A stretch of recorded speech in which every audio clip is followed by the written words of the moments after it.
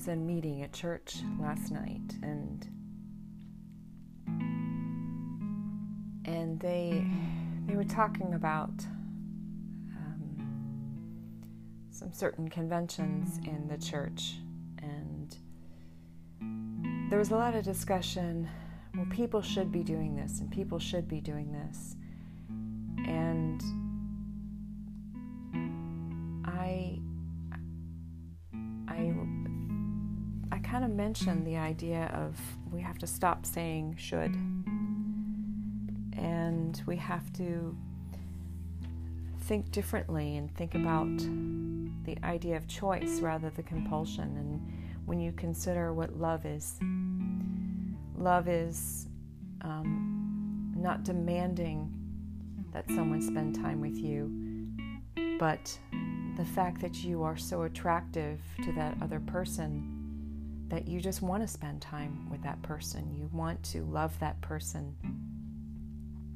And that's what true love is. And to me, that is what a true relationship with God is all about. God loves us, and He won't do anything by force because He respects our free will. And so when someone else says, well, you should be doing this, you should be doing this, and using fear, that's actually the opposite of love. So, I was drawn back to Saint Therese of Lisieux, and she was a Catholic nun. She's a Catholic saint, and she died very, very young. She actually appealed to the Pope because she wanted to enter the Carmelites earlier than what was allowed back then. And she wrote this book. It was by the command of her sister, who was actually the mother of the convent at the time, and she had been sick. But when you consider the practices that she had engaged in were just out of devotion to God. She had this incredible spirit. She was praying for this man on death row, and she would pray for him, and then she found out that he had, I think he had made a sign of the cross, or he'd done sort of gesture indicating that maybe his heart had changed, and that of course moved her. But to read about her spirit and to read about her faith is very inspiring, and she draws a lot from the many saints, and certainly the Bible and the Imitation of Christ. And she talks about not necessarily this demand, this obligation. The obligation is this obligation of love. And she talks about being drawn. And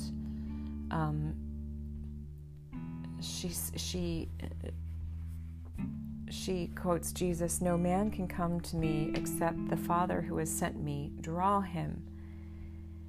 And she writes, "When we ask to be drawn, we are wanting to be closely united with the object which has our own heart."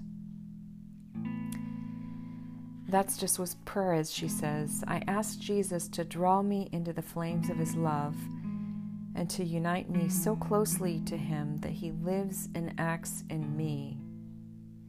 So this idea of being drawn, praying to be drawn, is this idea of devotion that is so strong that we want to be drawn to him. So this idea of God being magnetic rather than dynamic. So we are attracted to him out of love rather than out of fear. And she writes about prayer, and she says the power of prayer is really tremendous. It makes one like a queen who can approach the king at any time and get whatever she's asked for. For me, prayer is an upward leap of the heart, an untroubled glance towards heaven, a cry of gratitude and love which I utter from the depths of sorrow as well as from the heights of joy. It has a supernatural grandeur which expands the soul and unites it with God. So she is definitely a prayerful person, and she just has this unshakable faith even when she was sick. And I always think about her and how young she was, especially how young she was when she died, and how that faith was not out of this fear. It was just this faith that was so drawn to God through love. And whatever your spirituality is, when you approach someone, it should be out of love. And of course I use the word should, but if it's out of fear that something bad will happen to you, it's less about love and more about fear. And so consider that in your prayer life. What am I doing out of fear, and what am I doing out of love? And think about that magnetic aspect of spirituality. You are automatically drawn to a person, maybe because of their deeds or their words, and not because they're trying to win you. So it's not about being in a club. It's more about being drawn. So I hope you have a peaceful day.